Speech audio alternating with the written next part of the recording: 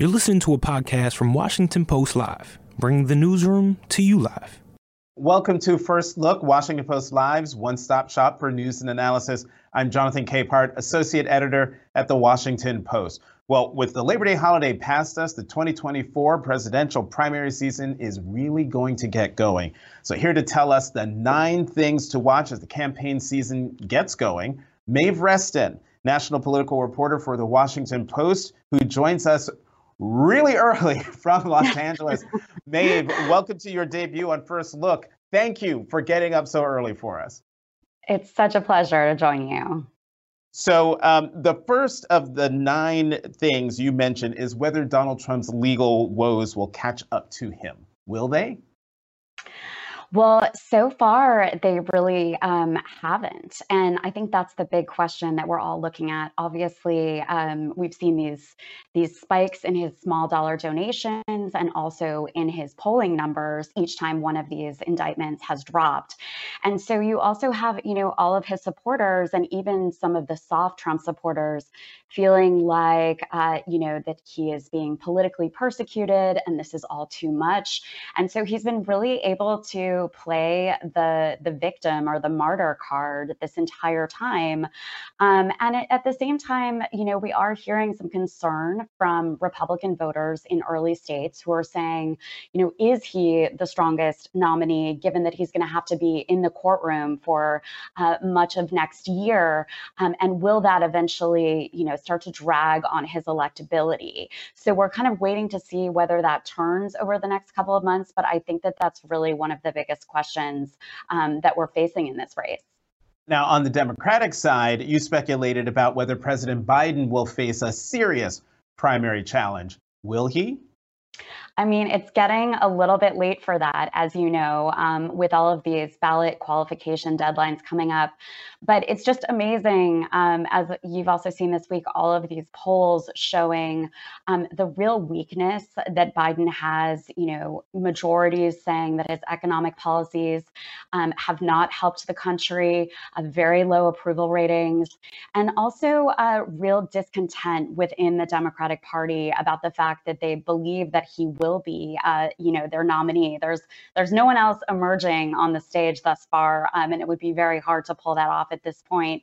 So, it's just remarkable with so many Democratic voters telling us over and over again that they have concerns about his age, his mental acuity, and all of those things. And so that's going to be a real challenge for the Democrats. But what they're trying to do, as we've seen over and over again, is to juice up, this energy and anger about the policies that the Republicans are putting forward, and also, the fear that Trump would once again become the Republican nominee. And just to be clear, there are people on the Democratic side who are running: Marianne Williamson, Cornel West, Robert F. Kennedy Jr. There's one other person whose name is escaping me. But let's talk about another one of your nine things. You raised the possibility of a late entrant on the Republican side. What are you hearing about whether Virginia Governor Glenn Youngkin, who can't run for a second consecutive term, is considering making a run for the nomination? So this has been kind of the rumor or the rumbling that we've been hearing all year, because there's a good amount of discontent in the donor community with the choices that they have on the GOP side. And that's why we've seen so many of the really influential Republican donors stay on the sidelines, because they just really don't think that any of these contenders have what it takes to take on Trump. These are sort of the people the donors who have either moved on from Trump or really have been anti-Trump since the beginning. And so that has always kind of piqued the interest in Glenn Youngkin, who of course had a commanding victory in Virginia, which is a purplish state. So he has the same kind of credentials in that sense as Ron DeSantis does, but there's been so much discontent among donors about DeSantis's entry into the race, the skills that he's shown on the campaign trail. And there's just a lot of skittishness now about whether all of the money that's been put behind DeSantis has has really amounted to much. And so Youngkin has always said he won't talk about his political future until after the Virginia legislative elections coming up this November, that is his entire focus, making sure that he gets Republicans elected so he can continue to drive his agenda in Virginia.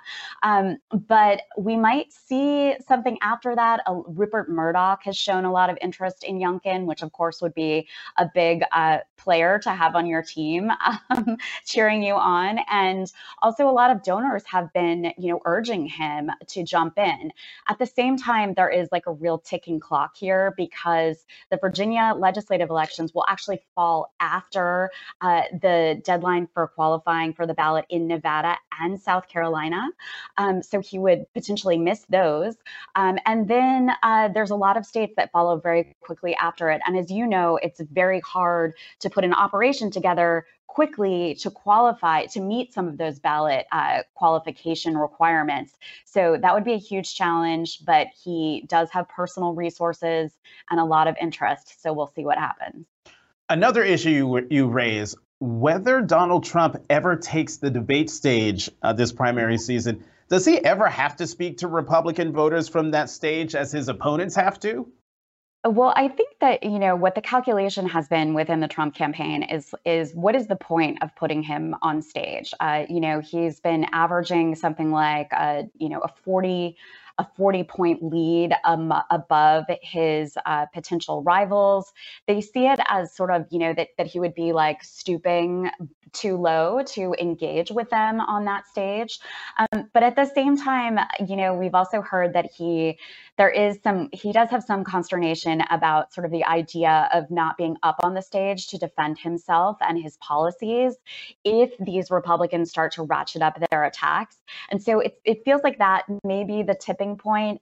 If he sees, an opening where he needs to get up there and defend himself, then we might see him. But otherwise, he seems to be resisting that spotlight so far. You've posted all these what ifs.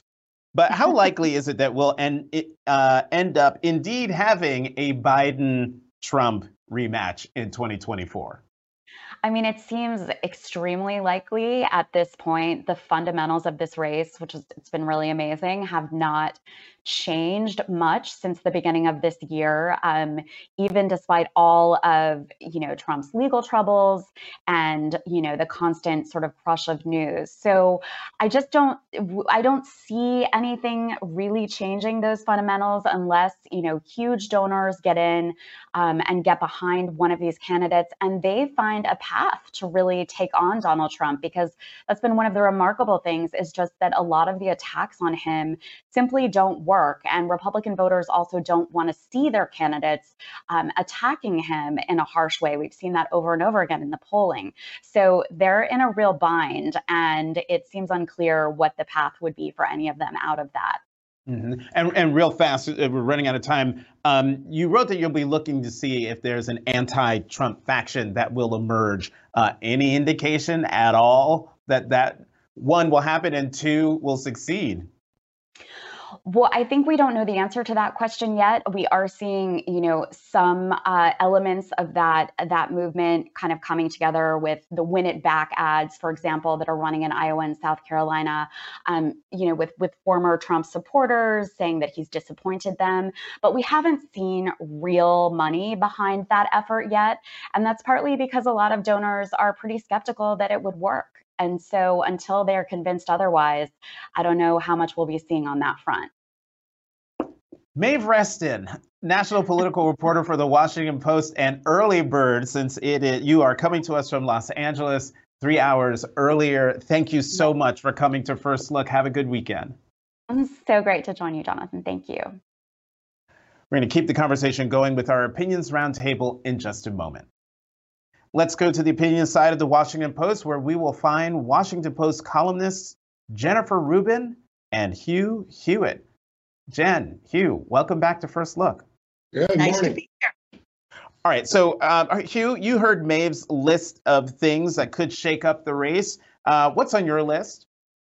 Whether or not any of the Republicans not named Trump drop out, whether willingly or involuntarily, right now, the former president is getting a replay of 2016, and I've seen this movie before. You can't displace the president from his former president from his lead unless and until you get to one or two candidates. I think maybe Vivek takes his voters away from him, but until it consolidates, he is the presumptive nominee. Jennifer, do you see a 2024 game changer on the horizon? Not on the Republican side. This is a party that has been thoroughly Trumpized. The base, and you can't really just separate the base from the rest of the party. This is the Republican Party, are still in Trump's gaze. Reality doesn't intrude. The sense of peril that our democracy would face if we actually had a president who had been convicted of one or more crimes does not faze them. There is no input that will change their minds. And so the only question in my mind is whether an actual trial, an actual conviction finally pierces this haze of self-delusion that this guy is a fit, proper candidate. And I think it's open to debate. Republicans at some point may want to realize that even if they love this guy, and even if they still worship him as some kind of messiah figure, that the rest of the country is not ready to elect someone who has been convicted of fill in the blank, stealing secret documents, conspiring to overthrow the government. So all of us keep kind of waiting for this to happen, but it doesn't. And in large part, that's because they live in a sealed media world in which they discount everything else. Everything else becomes a conspiracy.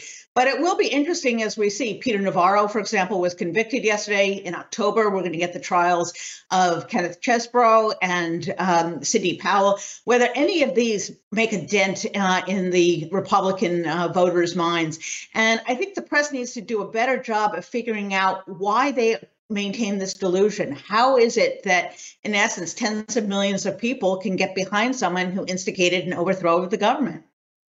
That is a question. We're going to talk about the legal stuff in a moment. But one of the things I didn't get to discuss with Maeve is no labels. And Hugh, you had former New Jersey Governor Chris Christie on your show yesterday. And in that interview, you voiced support for a third-party candidacy from the group No Labels because you believe it would drain votes from Democrats and help Republicans. But Chris Christie disagreed, calling it, quote, a fool's errand. Doesn't he have a point? We called it a shotgun because they don't know who they'll hit and who they'll hurt. I think the odds are fairly overwhelming they'll hurt Democrats because the President Biden is infirm, and obviously so. And I don't think we are a Geico commercial where we're not going to say that. People have begun to say President Biden is infirm and Vice President Kamala Harris is unpopular.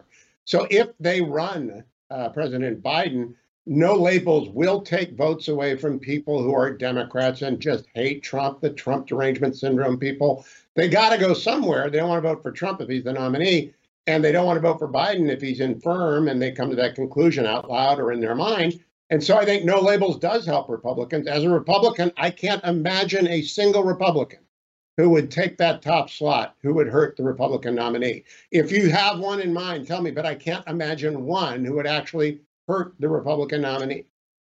Hugh, you'll be shocked to know that I agree with you. But Jennifer, is Biden, quote, infirm, a word that you used about a couple of 2 to 4 times in that answer? And it's silly that someone from the Washington Post should make that statement. There is zero evidence that he is. This infirm guy took the Republicans' lunch in the negotiation over the debt ceiling. This guy who is supposedly infirm spent 40 hours traveling to a war zone in Ukraine. This guy who is supposedly infirm has passed more bipartisan legislation than any president in our lifetime.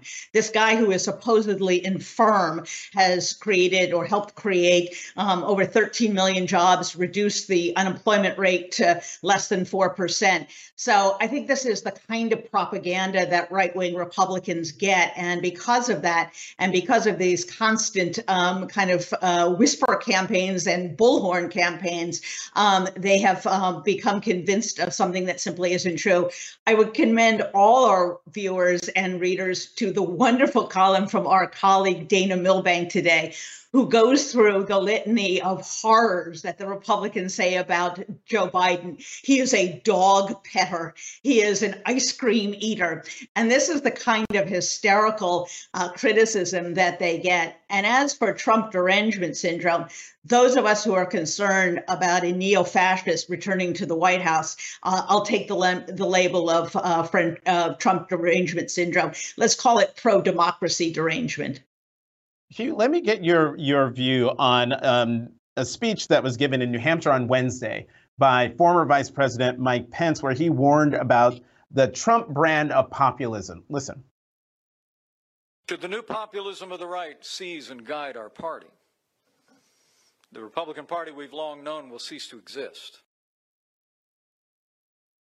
He also says the last part of that sentence is, and the fate of American freedom would be in doubt. So, Hugh, given Trump's strength among Republican primary electorate, one, does anyone care? And two, the guy has 2% support in the latest Wall Street Journal poll. So is he talking to anybody? Does this message even resonate with anybody in the Republican primary electorate? I've had a busy week, Jonathan. I interviewed former Vice President Pence yesterday, former Governor Christie yesterday, former President Trump Tuesday, and Governor President Youngkin last week. So I talked to these people, and there is a concern that the debt is not being addressed, that the cut in defense, the real cut in defense spending is not being contained, that the appeasement of China that we see with 4 visits to China by ranking cabinet members is not being contained. And Mike Pence is a Reagan conservative, as I am. I worked in the Reagan White House. I worked in the Reagan Department of Justice. And there is concern that those traditional issues, Pete through stank, concern about the debt, lower taxes, are being eclipsed by, for example, anti-masking backlash fervor, concern over the growth of the administrative state. These are populist issues. They recur in American politics. They do not necessarily win majorities. The Supreme Court won the presidency for Donald Trump when he promised to nominate from that list that he put out. And the courts remain of great concern to constitutionalists. I talked about that with Mike Pence. I don't think he was attacking Donald Trump. I think he was attacking more Vivek Ramaswamy than Donald Trump. Does Mike Pence have traction? I don't know. The third debate will have the higher hurdles to cross before people enter onto that stage. I don't know that the former vice president can cross that hurdle yet. Jennifer, what did you make of former Vice President Mike Pence's remarks, especially, and I just want to point out for folks who might not know or have forgotten, you were a member of the Republican Party. You left the Republican Party. So let's just be clear. Yes, I remember actually meeting with Mike Pence in his office when he was considering running against Donald Trump because he was so horrified by Donald Trump. I think he was right then. He should have followed his gut instincts. You know, it's so peculiar that Republicans should complain about the debt and the deficit. It expanded hugely under Donald Trump. So who are these conservatives? What faction of the Republican Party is for lower deficits? They certainly haven't contributed to them. And with regard to foreign policy, again, I'm not sure what audience he is speaking to. Donald Trump has done more to domesticize, if you will, to suck up to Putin than any other president we've ever had. This is a president who had a love affair with a North Korean dictator. So if he is criticizing a movement or a segment within the Republican Party, that segment must include Donald Trump. And then what does that say about the party as a whole? This party is no longer a party of strong national security. It's no longer a party of fiscal responsibility. So I think he is talking to an audience that does not exist any longer. And I think it's a bit hypocritical, frankly, since his own administration obviously presided over these huge, huge deficits. Hugh, as you said earlier, you've been very busy this week. You've talked to basically everybody who's running for president on the Republican side this week. And I want to bring up your interview with Donald Trump that you had, and you asked him about the classified documents trial. Let's have a listen to this. I'm going to ask you 2 questions on the other side. I think that I'll testify. Okay, if you do, and they ask you on the stand, did you order anyone to move boxes? How will you answer?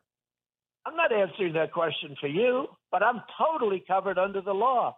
Okay. If you read the Presidential Records Act, just read it. You take a look at it. I'm totally covered under the law. Okay, Hugh.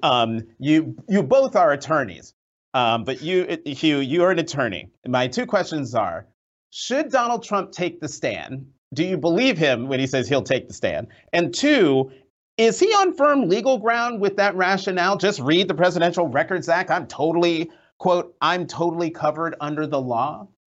Well, I'll answer that, but I want to give a little context, Jonathan. I spoke to the president for an hour. The 12,000 word transcript, those are 75 words. I'd encourage people to read the whole transcript.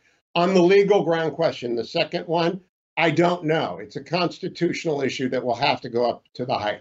On the first question, is he covered by the Presidential Record Act? He most certainly is, but does that defeat, and as I told him in the interview, your greatest legal peril is the obstruction charge, which is why I asked him if he directed anyone, and he wisely chose not to answer that because I don't know his legal strategy. And the one thing I've learned in 40 years of practice, before the circuit courts and the district courts and in the Department of Justice and the White House counsel's office, with all the clearances that you could ever have in the government, is until you see the defense, you don't know what the defense is. So I don't know if it's going to prevail. I do know there are some very interesting constitutional issues. Bob McDonnell was overcharged by Jack Smith once before, and Jack Smith lost unanimously at the Supreme Court. We have to wait and see. Jennifer, you are an attorney. I am not. I have read the Presidential Records Act. And it seems pretty clear to me that it says you don't own these documents. The United States government owns the documents. Therefore, if you have them in your possession, you don't have them legally and you must give them back. That is correct, but he's not charged with a violation of the Records Act. He's charged with a violation of the Espionage Act. He took documents that were of highly classified nature that could be potentially damaging to the United States, which he had no right to take. And that is open and shut. The reason why we haven't heard his defense is because there is no defense to that. There is no constitutional right for a former president to have documents that are essential to the protection of national security. So it's kind of a bizarre statement by him that he is protected somehow by this Presidential Records Act. As far as will it work, I have yet to hear anything from his attorneys that smacks of a defense. There's no constitutional defense to obstruction of justice. There's no constitutional defense to, as we said, take a former president taking classified material. And as for Bob McDonnell, this has nothing to do with that. Bob McDonnell was convicted and then it was overturned because there was a question as to what the Presidential Act was that he was trading in exchange for favors. That has zero to do with this. Donald Trump is not going to be able to invoke Bob McDonnell to keep himself out of jail. If my peripheral vision was right, Hugh, when I was talking about the Presidential Records Act, your head was either moving like this, probably not like this, but I want to give you a chance to respond. I'm pretty experienced with the PMA because I ran the Nixon Foundation and had a few arguments with David Ferriero, the then National Archivist, and his deputy, Jay Bosenko. And they're good people. They do make mistakes, and they admitted to some mistakes. And the Presidential Records Management Act is a complicated, very dense bit of work. And every former president, except President Obama, didn't take anything with him to his library, runs into questions. They have never before been they've never been attempted to be resolved via a raid on the president's home. And so I think the constitutional issue I'm raising has more to do with the DC Circuit than the Presidential Records Act. And I do believe that the McDonnell acquittal by the Supreme Court matters. Even Chris Christie yesterday in my interview, Chris Christie is no fan of Donald Trump's. I'm sure if you read the transcript of that, he said he would not have picked Jack Smith, given Jack Smith's record of overcharging and unusual charging. It could have been a good special counsel, but all of it, we don't know. And I used to say during the Mueller investigation, I don't know what Mueller's going to come up with. In the end, he came up with a 2-volume report and there were no charges against Donald Trump. We have to wait and see. The system of law, the rule of law, counsels, lawyers like me, do not judge what you have not seen, do not estimate the validity of a defense that has not yet been mounted. But what about Jennifer's point about, this case actually isn't about the Presidential Records Act, it's about the Espionage Act. Is that that's the most interesting constitutional issue? And I'm sure Jennifer will disagree with this. The president, his critics say he's using the mind meld defense, that he declassified them in his mind. I don't know that the presidential record, not the president, I don't know that his commander-in-chief power doesn't give him that authority. It is a question of first impression. I do not believe he has to communicate in writing. The regulations do not apply to the commander-in-chief. These are all questions of first impression. That's why I hesitate to answer with any certainty one way or the other. Jennifer, though, if a classified document that is, say, about nuclear secrets is not in where it's supposed to be, but in the private residence of anybody, isn't that, I mean, that person's in trouble. Yes, that person is in trouble. And it's interesting, this mind meld defense, his lawyers have never deigned to raise it because it's a nonsensical defense. No one has ever heard of it, and it's not going to get him out of any trouble. Even in front of a very friendly judge, Judge Cannon, his lawyers wouldn't actually make the accusation. So he does not have a defense, and there is no constitutional right to retain top secret documents that are, frankly, of the most closely held that we have. And frankly, under the Espionage Act, it doesn't matter whether they were classified or not. This is simply whether the disclosure of which could be damaging to the national security of the United States. So whether in his mind he declassified it or not, it really does not matter. So I think these kinds of arguments are the reason why Republicans have not grasped the seriousness.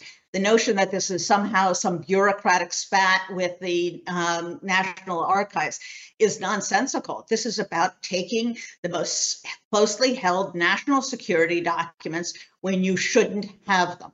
And this is of really deep concern. And we haven't really talked at length about the obstruction issue, which is, I think, simply glaring and fits, frankly, a pattern that Mueller did find. He didn't think he had the right to indict, but he found 11 categories of obstruction of justice. And I think that is, frankly, very indicative of someone who has no respect for the rule of law. You both talked about mind meld defense. I just came up with a nice alliteration here. Jedi jurisprudence. I'm going to start using that from now on. Jennifer Rubin, Hugh Hewitt, as always, thank you very much for coming to First Look. Have a good weekend. Bye-bye. Thanks for listening. For more information on our upcoming programs, go to WashingtonPostLive.com.